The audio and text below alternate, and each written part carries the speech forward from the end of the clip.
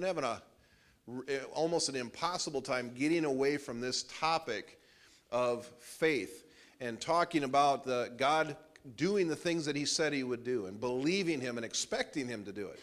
That's the big thing, is we need to expect him to do it. We need to expect him to actually fulfill his word, not because we're making him. See, that's the difference.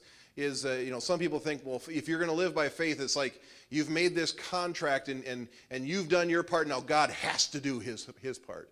Well, it's kind of the way it is, but it's even more where it's like you trust him enough. You're in a relationship with God where you trust him that if you say he'll do it, he'll do it. If you as a good parent are, give your children a promise, hey, if you clean up your room and you do this, or just because our family is going to go do this event and you follow through with it, that's just being a parent. That's just being in a relationship. You're a person of your word. And God is way better than we are, because there's times when I promise my kids I'll do something and I can't, or won't, or I'm lazy, or whatever it may be. But I'm not perfect. Don't look at me in that holy tone of voice, you guys. I know you've failed too. So just look, we're all in the same boat here. It's quickly how this can digress right into. But God's not a man that he should lie. That's the difference. The difference is that God is not a man that he should lie.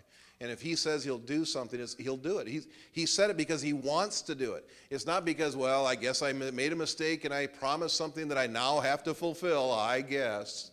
No, he wants to do the things that he said he'd do. But there is a responsibility on our part to believe him and to trust him in it and to be obedient to do the things that he leads us to do. So I want to read this story. It's a fairly familiar story out of Acts. It's about Paul and about the storm that they went through. But there's some things in here that are just amazing. Turn with me to Acts, like I said, Acts chapter 27, verse 8. It says, we moved along the coast with difficulty and came to a place called Fair Havens, near the town of Lasea.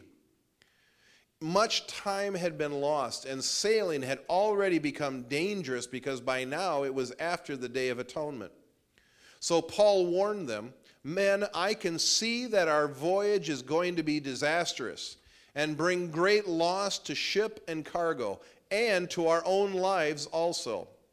But the centurion, instead of listening to what Paul said, followed the advice of the pilot and of the owner of the ship.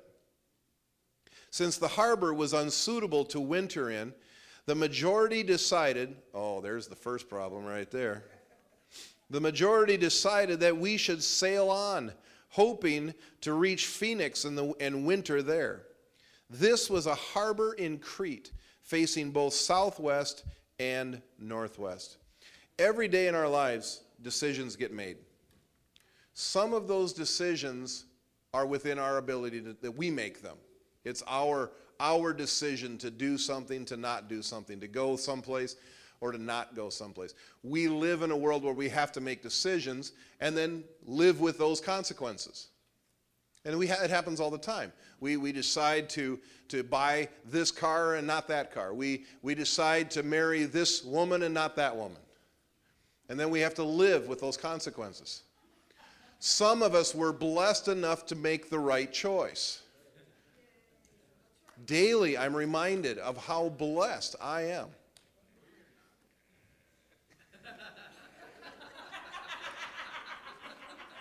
That was Dick Mann, just so you know. But we live with those choices. We live with those decisions. Some of those decisions are ours. But then again, there are some decisions that are not ours. There are things that happen in this world that are outside of our responsibility or our ability to make that decision, but we still live with the consequences. You work for a company, and that company decides to do something, one thing or another, and you could either have no idea whatsoever of what the consequences or what the idea might be. You're just being moved by that company, or you may be very aware of what might happen from that decision. And the decision, you're looking at it kind of like Paul was here and going, don't do this. Don't go there. Don't do this. and the ones who actually make the decision make it anyway. And they go in that direction anyway. And now your fate is tied to their decision. Interestingly enough, both of those, whether it's your decision or somebody else's decision that your fate is tied to, is not outside of the realm of God taking care of you. When you look at what's going on in the world right now, in governments, I mean, it isn't just our government. You look at anywhere in the world, and governments are making decisions for their people that are completely outside of the ability of the people to change the decisions that are being made. I mean, yeah, we get to vote, but once we voted, it's kind of like, here we go, hang on, folks, it's going to be a ride. And if the decisions are made favorable, you go, whew, praise God. And if they're not, hang on. But in the midst of that, in the midst of whatever situation is happening, whether it's your fault or somebody else's, God can still take you through the storm. Even though you may know, if we go in this direction, the storm is going to take a toll. It's going to take a toll on the cargo. It's going to take a toll on the ship. And it's going to take a toll on our lives. But Paul was not in a position to make any kind of a decision. Why? Because he was in chains. He's just along for the ride. Many times we're just along for the ride. And it'd be great if we could make the ultimate decision every area that affects our life, but we can't. So here we are. But in the midst of that, God is still in control. Verse 13. When a gentle south wind began to blow, they saw their opportunity. So they weighed anchor and sailed along the shore of Crete. A bad decision can be made, and it can still seem as though it's the right decision for a while. You notice that? People can be justified and say, well, see, a nice gentle breeze is blowing. Of course this was the right decision. Let's go. Here we go. And they feel justified in that. But we don't know what tomorrow brings. That's the problem. We don't have all of the knowledge of the future to be able to make every decision where it'll never cause pain for ourselves or somebody else. We can never promise that whatever we do in our life will be free of hardship. The exact opposite is true. In most cases, you will experience hardship at some point in time. And just because you experience hardship does not mean that you're outside of the will of God. That's a hard one to grasp a hold of and to accept. Just because you're experiencing hardship at the moment does not mean that you're outside of the will of God. There are story after story after story after story of people who experienced hardship and were right in the middle of God's perfect plan for their life. Paul was one of them. We'll see that in the verses that are coming up. He's even reassured, you're right where you're supposed to be, Paul. I mean, how would you love to be in the middle of a hurricane in a boat, a wooden boat that's in the middle of the ocean? That's you'll see how bad it's about to get. And in the middle of it, you're in the bottom of the ship, chained to the ship. So if the ship goes down, you're what's called a statistic. When the ship goes down, sometimes you're just nothing but a statistic. You can't do anything about it. But in the midst of it, he's reassured, Paul, you're right where you're supposed to be. Remember we talked maybe it was last week. When was it we talked about Jesus in the boat? Was that last week? Good. See, I love that because you all knew that, and it's like a pop quiz, just to make sure you're all with me.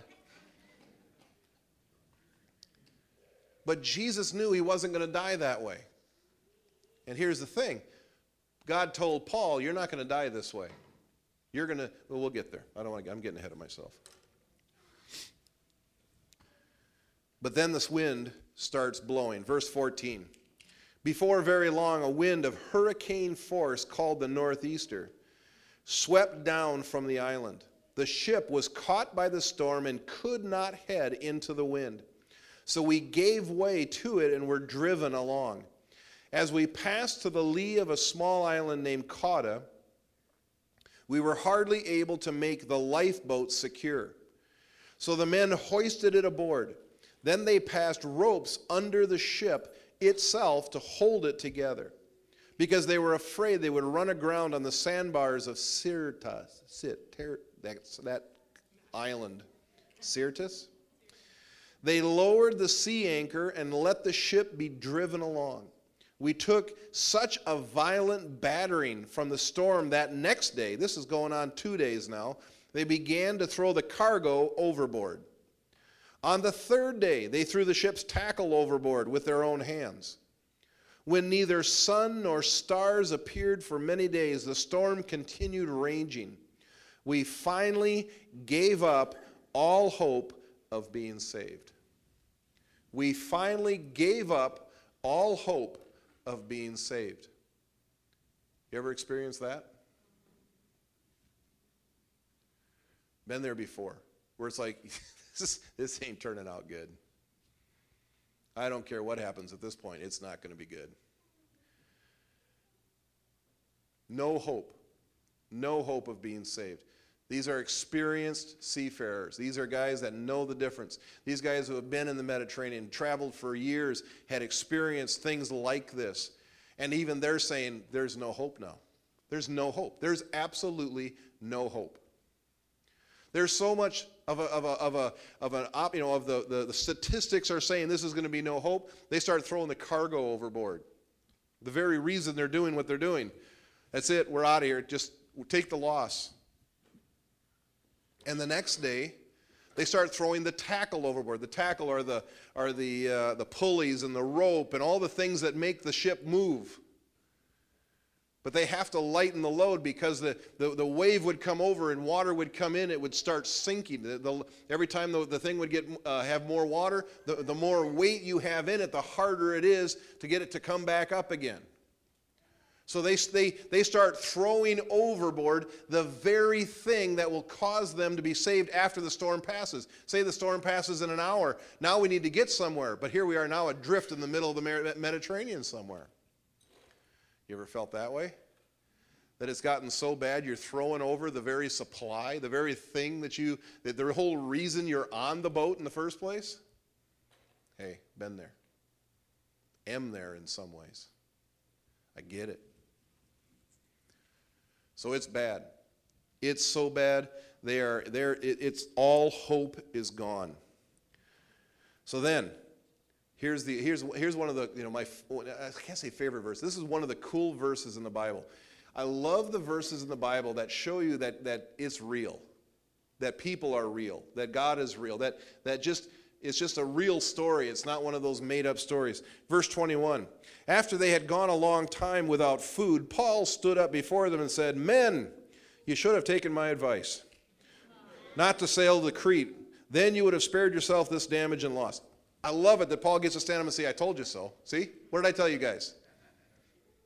Talk about a slave, a prisoner in the bottom of the ship getting to stand up and tell the captain, "I told you so." Now, I need to study this a little deeper. Does that mean theologically you can go to the person who's caused the problem and say, "I told you so"? It's right there. He didn't get rebuked for it. I don't know if it'll go over very well. Yeah, exactly. Theologically, yes. Relationally, probably not. Exactly. But I love this because Paul gets to tell you, "I told you so." Verse 22, "But now I urge you to keep up your courage, because not one of you will be lost. Only the ship will be destroyed." Really? How's that going to work out? But here's this guy. I mean, Paul is just another prisoner. Paul's just another guy in the boat. He's told them not to go. They didn't listen to him. Now he gets to tell you, "I told you so." But in the same breath, he goes, "Here's the deal. You guys aren't going to perish. We're all going to make it." How did he know that? How did he know that? Well, the Bible tells us how he knew that. He goes on to describe it. He has an advantage that they don't have. He has a word from God telling him what's about to happen. How could Paul make this statement? What right did he have to still hold out hope? in as bad a situation as they're in, why does he get to have hope and nobody else does? He's not even a seafarer. He's not, he's probably not been on a boat all that much except traveling from one place to the next. He was a scholar in Israel. He was a scholar in Jerusalem. He wasn't a fisherman. He wasn't a seafarer. He was just a guy. And now he's in the hold of the ship, chained to the ship. What right does he have to hold out hope and go, oh, it's going to be okay, guys? Because the storm isn't letting up. Nothing has changed in the natural. The situation that they were in 2 days ago, they're still in. It has not changed. If anything, it's worse. It's much worse because we've lost all the cargo. We've lost the means to keep moving if it were to stop. But it doesn't look like it's going to stop, and it doesn't stop. I mean, they're in this for over 14 days. I mean, that's a long time to be thinking at any moment, any one of these waves is our last.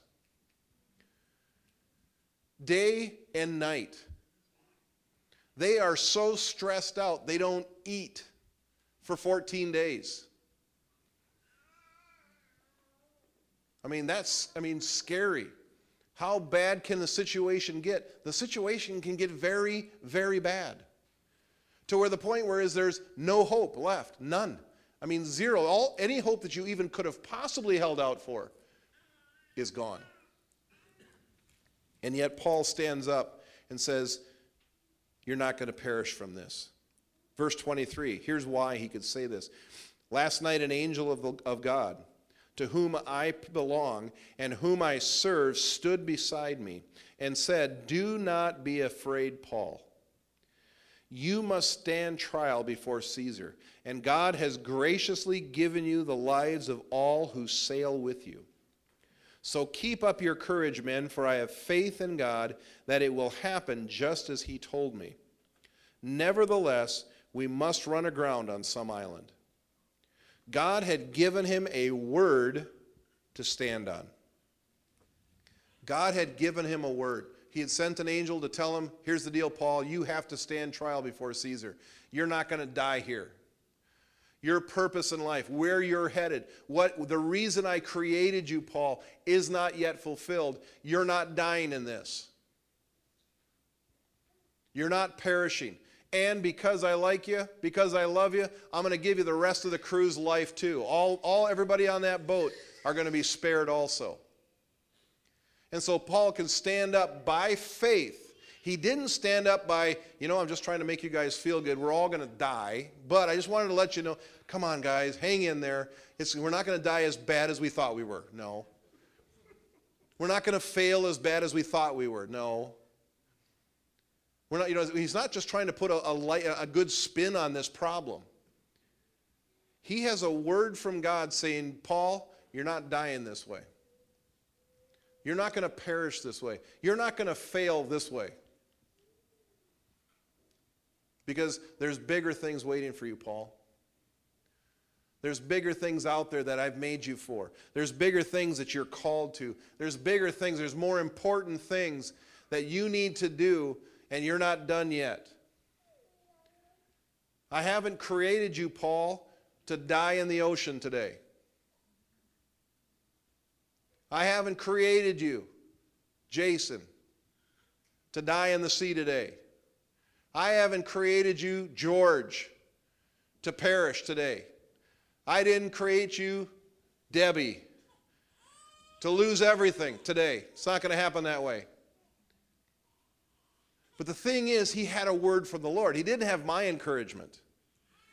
He had a word from the Lord. And a word from the Lord trumps everything. A word from God trumps everything. Everything changes when you have God's word on it. Now the thing is, you got to get God's word on it. And you don't get God's word on it by saying, gee, what do you think, Pastor John? How do you think this is going to turn out? I don't know. Probably going to turn out okay. Good, okay. Whew. I have the word of God that it's going to turn out okay. No, you have my going, I don't know. Yes, it's going to turn out fine. Okay, yes. I want to encourage you. It's looking bad. Have fun storming the castle. Are they going to survive? It's going to take a miracle. I don't know. It's not an encouraging word, it's a word from God. How is this going to turn out? And you don't get a word from God by just waking up in the morning going, yeah. That's how they took off in the first place. That's how they made the wrong decision in the first place. They went, yeah, wind's blowing in the right direction. Let's go that way. Let's go that way. Okay, God has promised me we can go this way.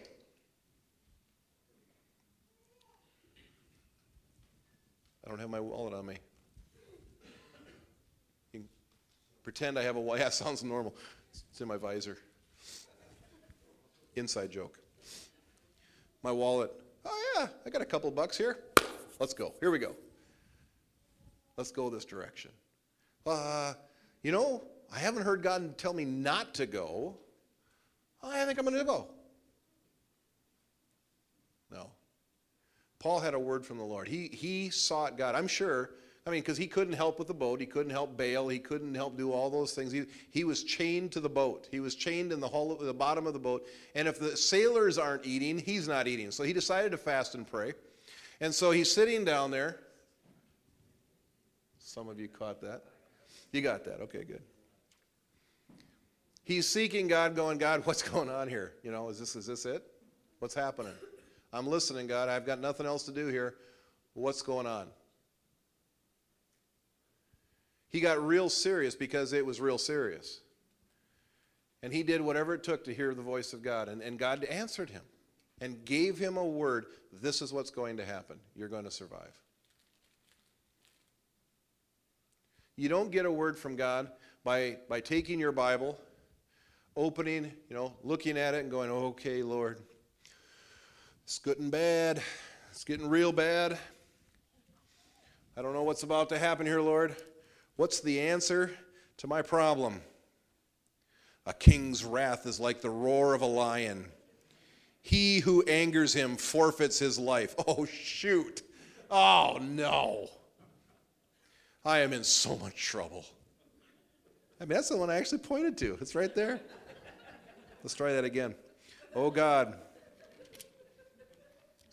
Christian Ouija board. Oh, God, what's going to happen? Turn from your evil ways and your evil practices. But they would not listen to any of pay attention to me, declares the Lord. You see what I'm saying? You can stick your finger in there and come up with anything that sounds bad. Or if it just happens to sound good, you're going, oh, yeah, no, that's not a word from the Lord. A word from God is, okay, God, I'm listening. I'm listening. I have nothing, I'm done. It's bad, we're lost. My situation, we don't have to wait till that point, you know that? You don't have to wait till we can, that's maturity. Maturity is asking that before you take off. How's this going to turn out, God? He will answer you when everything's lost. But he will also answer you before you take a single step. Lord, what do I do? Now, his answer may be, take a step. But then you've got at least enough grace to take the first step. And then he may tell you to take another step. But as we're listening to God, as we're getting a word from him, we can trust that word. And as we take our steps, even though we don't know what the outcome is. Paul didn't know what was going to happen beyond the storm. But he just knew that storm he's getting through. He had no idea that when he got to Caesar, if Caesar was going to go off with his head and then be done, done. He wasn't promised anything, but he was promised he wasn't going to die in this storm, and that everybody else was going to make it. Getting a word from God. You can do that. You don't need me. You don't need the spiritual, the biblical Ouija board. You don't need to get it from whomever. You can get it for yourself. You can say, okay, God, here's the deal. I got something going on in my life and I need help. What's your answer? Lord, I'm listening. And then you actually listen. You wait. And sometimes he answers you right away. And sometimes he waits till the middle of the night. Other times it may be days, weeks. It could even be years. And you just got to wait. Okay, God. There's been things I've asked him about, saying, Lord, what's the deal on this? How do we answer this situation? How do we deal with this? How do I deal with this? And it's been a long time. Weeks, months, even years. And then all of a sudden he says, step, go now. Step, and it works. Amazing. If we would have stepped before that, we would have failed. But you need to get that word from the Lord. It's that important. It's so important that you hear his voice, because when you have his word on it. Now, how do you get that word? It may be from the Bible. In many ways, it will be from the Bible, but it doesn't come from the... It's just from being diligent of being in the Word and being in the Word and being in the Word and not coming at it going, okay, God, today's the day. Verse 6 has got to have the answer for me. No, it's just being in the Word and being in his presence. It may be verse 6. It may be who knows? It could be anything. But we're listening. It could be an angel standing next to your bed in the middle of the night going, it's okay. You're going to make it. We had an answer to something even before we knew there was a problem. How many years? 12 or 13 years before Ethan was born. Somebody spoke a word about our child who was going to be born someday and told Deb, it's going to be okay. So in the middle of it, I had forgot about that word. I wasn't even thinking about that. But she said she was laying on the bed getting ready for the C-section and remembering what he had said 12, 13 years before that, Debbie, it's going to be okay. And that was the anchor for her soul at that moment. So it could be before, it could be after. It could be in the middle of it. It's just whenever you hear from God. That's how it works. But you need that word from God. And don't settle for something cheap. And you'll know. How do you know if it's a cheap word? If it's just one of those, yeah, okay, I was playing the game. It's whether there's that peace in your heart. There's a peace inside of you that goes, yeah, that's the answer. Even though the answer is crazy, even though the answer is over the top, even, whatever it may be, but it's the right answer. You know it's the right answer. And it may not be the majority's rule. The majority decided to take off. They were wrong. One person said, don't go. He was right. Got to tell him, you were wrong. If you pick up nothing else this morning, nothing else, you've got to grab a hold of the fact that you need the word of the Lord. What is it worth to you to hear the word of the Lord for your situation? What is it worth? Is it worth time? Is it worth effort? Is it worth, embarrassment? There's been times when people have wanted me to make a decision now, and I'm going, I can't. I cannot make that decision right now. Why not? Are you indecisive? I just don't know the answer yet. That's, you get ridiculed for it. Whoa, come on now. I cannot tell you. I cannot make that decision right now. Why? Because I don't have the word of the Lord yet. I don't know what I'm supposed to do. I could make an arbitrary decision and it'd be the wrong one, more than likely. What is it worth to you? Is it worth your pride? Is it worth time? Is it worth saying no to the television and picking up the Bible instead? Is it worth loss of sleep? Maybe God wants you to stay up for a while, or maybe he wants you to get up early for a while. I don't know. There's no rubber stamp here of how God's going to speak to you. But he's going to speak to you if you do what he tells you to do. If you listen, if you go, God, I'm listening, God. I'm ready. Let's go. But you got to hear the word of the Lord. And it's not just for the big, the ship's going down, folks. Ooh, I better start listening for God. No, it can be for the little things. It can be ahead of time, for the little decisions. Should I take this job or should I not take that job? Should I buy that car? Should I not buy that car? Hey, I was looking at a car one time and I was like, that's the car we're supposed to buy. It was really funny. We were buying a car a while back. It was a choice between two different cars. And I was like, boy, I really like the way that one looks. So Lord, what do you want me to do? And he just said, yeah, just sit here and think about it for a while. So we're standing there and we're looking at the two cars and we're thinking about it. All of a sudden, the salesman comes out and he goes, oh, this one is sold. Some young kid had just bought it. I mean, seconds before I said, yeah, I'll take that one because that's the one I wanted. He drove it off the lot. We decided to buy the other one. Within a couple of hours, we were still filling out the paperwork. The kid drove it back. He goes, this thing's a piece of junk. He's like, I only got a couple miles down the road and started doing this and started doing that. I'm going, thank you, Jesus, because that's the one I wanted. Listening for his voice. Wait. Stop. Don't go right now. Have another cup of coffee this afternoon. Hearing the voice of God, letting him lead you step by step, day by day. Verse 27, on the 14th night, we were still being driven across the Adriatic Sea, when about midnight the sailors sensed they were approaching land.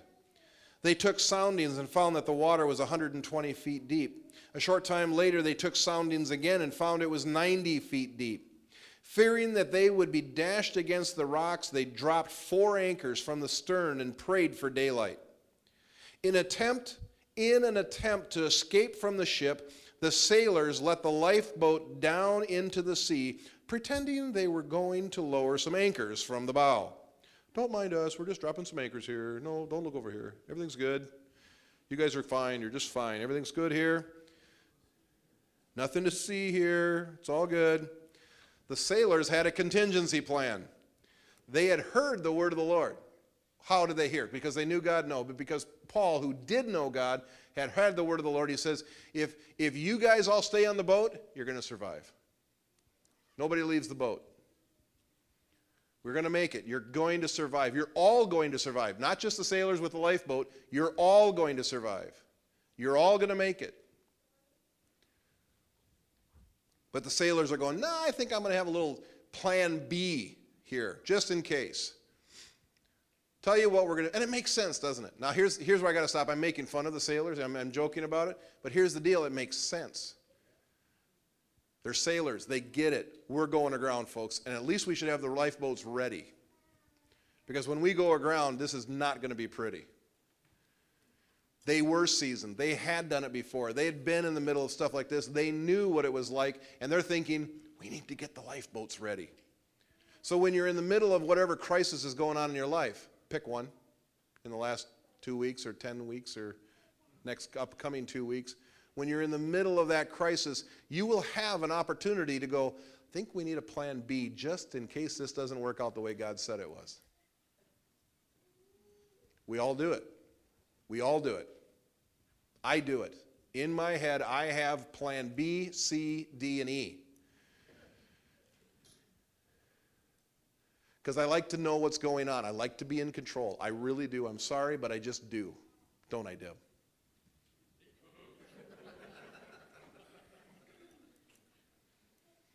I like having contingencies. I really do. But there are times when you don't have a contingency. They had the word of the Lord. When you have the word of the Lord, oh my goodness, here we go. It's like putting everything on that word of the Lord and going, here we go, we're going to ride on this baby.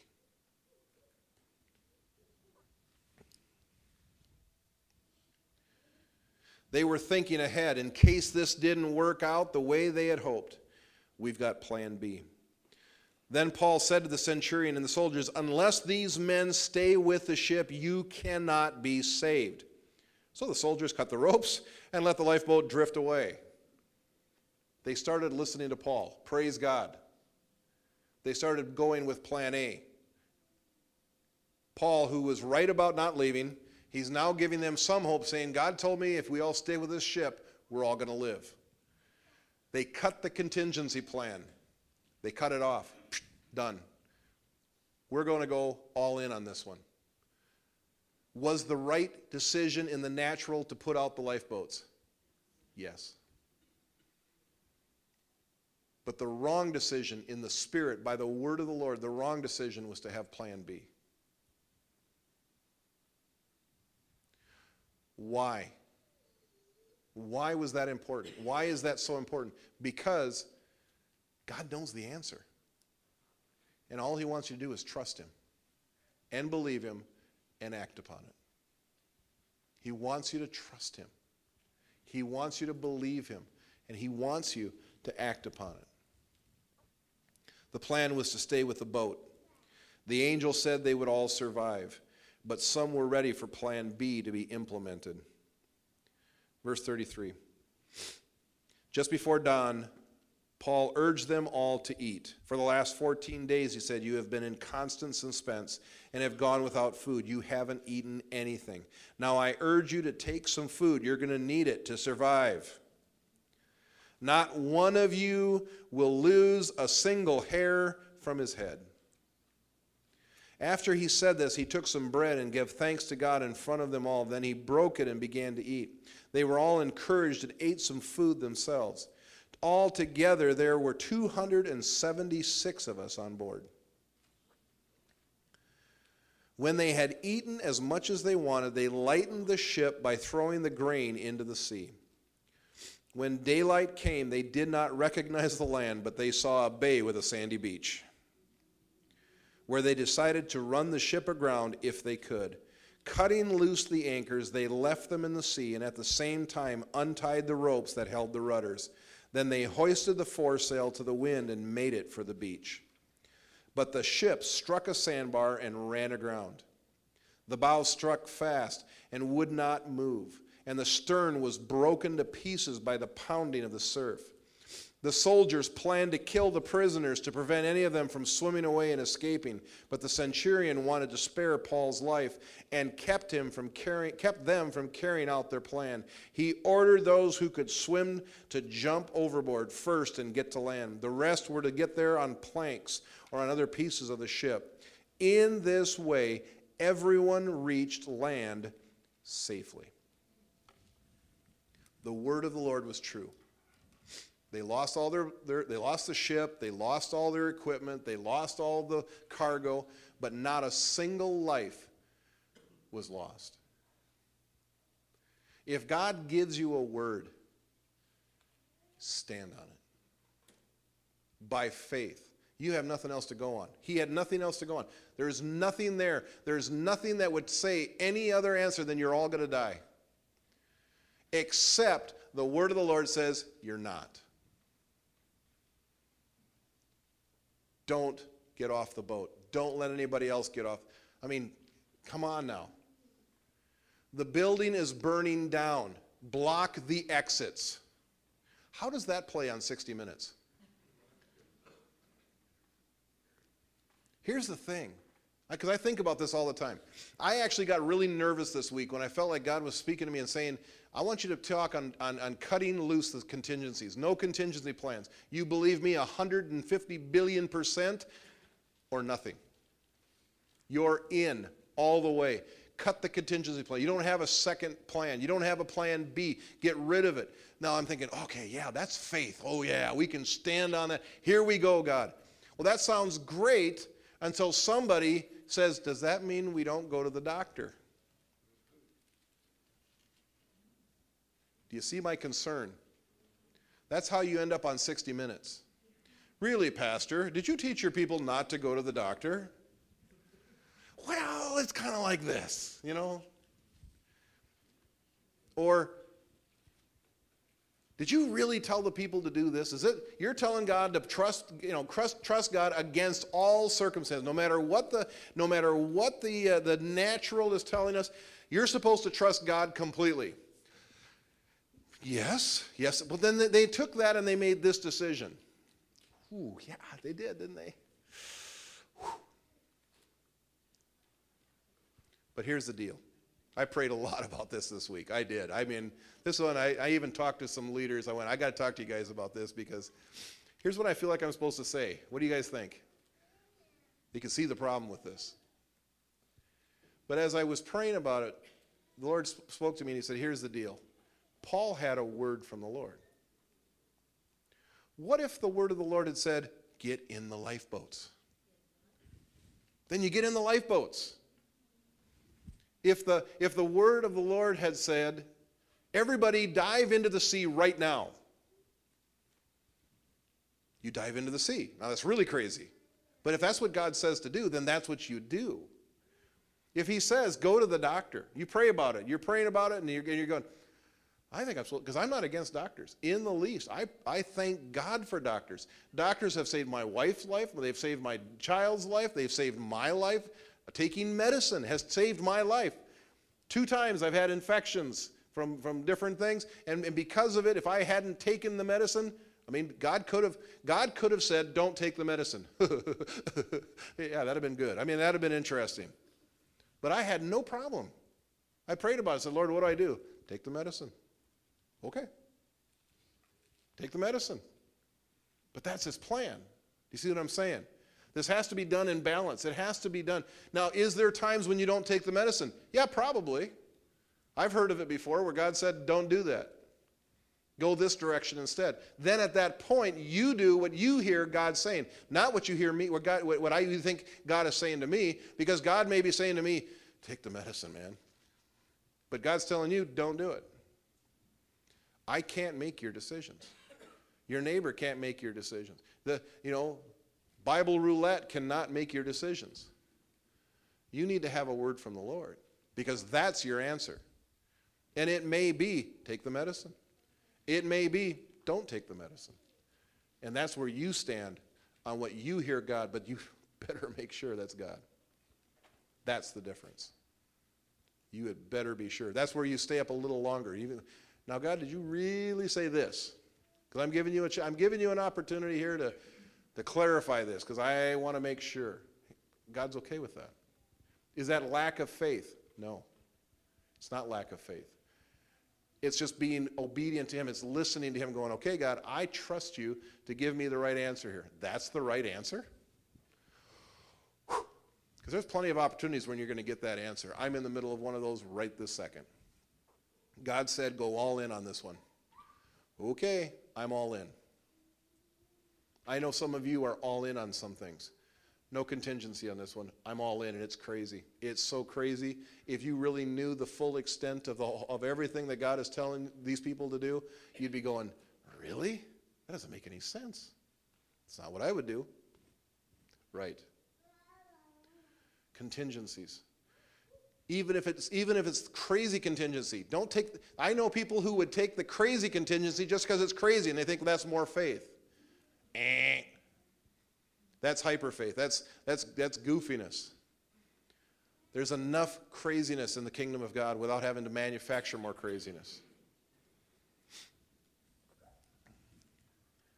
Another avenue in case God doesn't come through for you. We are taught to diversify. Don't put all your eggs in one basket. Keep that ace in the hole. But when God gives you a plan, you need to follow the plan. The Bible is full of people who had contingency. Abraham had Hagar. Saul decided to make his own sacrifice because Samuel didn't show up, and so he goes, all right, then I'm going to make the sacrifice. He lost his kingdom over it because he had a plan B. Jonah decided to take the first boat in the opposite direction. Jacob decided to trick his brother out of the blessing, and I believe that he paid with 21 years of his life for it. At least, if not more. His sons tricked him and made him think that his son was dead for all those years. Because of that seed that he sowed, that plan B. Well, if God doesn't give me the birthright, doesn't make me the one, then I'm going to do it for myself. I'll do it. I'll take plan B. He took plan B and he paid for it dearly. The children of Israel, time after time after time, God said, go. And their plan B was, we can always go back to Egypt. They got onions there.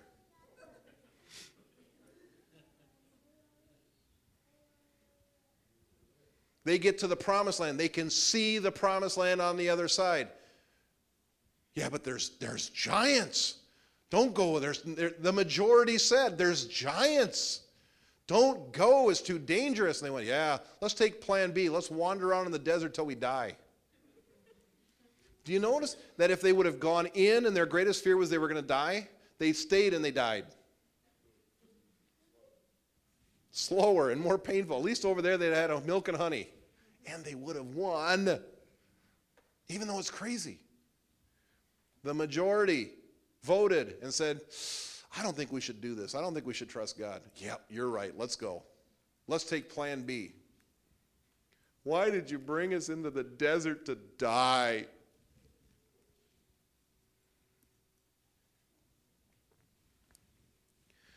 God's plan may take a while, but his word will accomplish everything it was set forth to do. And I wanted to read that verse. I quoted it, but I want you to go there. I want you to read this one over and over this week. Read this one over. It's Isaiah 55:10. Isaiah 55:10 and 11. As the rain and the snow come down from heaven and do not return to it without watering the earth and making it bud and flourish, so that it yields seed for the sower and bread for the eater, so is my word that goes out from my mouth. It will not return to me empty, but will accomplish what I desire and achieve the purpose for which I sent it. Every word of God, every word that God speaks to you will not return void. It will accomplish everything that he sent it forth to do. That's one of those verses. That's one of those passages. I say it to myself over and over. God said this is what I'm supposed to do. I will not return to me void. It will accomplish everything he set it forth to do. You can encourage yourself with that verse because he spoke it to you. He spoke it to us as his children, as his seed. He said, this is my word to you. You will accomplish everything I've sent you to do. Yeah, but Lord, this is a crazy one. Exactly. I'm going to help you accomplish the crazy. Yeah, but Lord, this is scary. Yeah, I know. Isn't that great? I'm going to help you accomplish the scary. But Lord, this is impossible. I know. That's what's so cool about it. Let's go. Because my word says, I'm telling you right now in the name of Jesus, it's going to work. Because of our relationship, because of what I've done for you, because of who you are to me, I'm saying it's going to work. Go. Okay. And you step into a whole new realm. But it's not because it's, you rolled the dice and, the Urim and the Thummim and everything was working out that way. Everything worked out the way it's supposed to. No, it's because you have the word of the Lord on it. Don't move until you have the word of the Lord. Don't move. But when you do, let's go. Amen? Stand, please.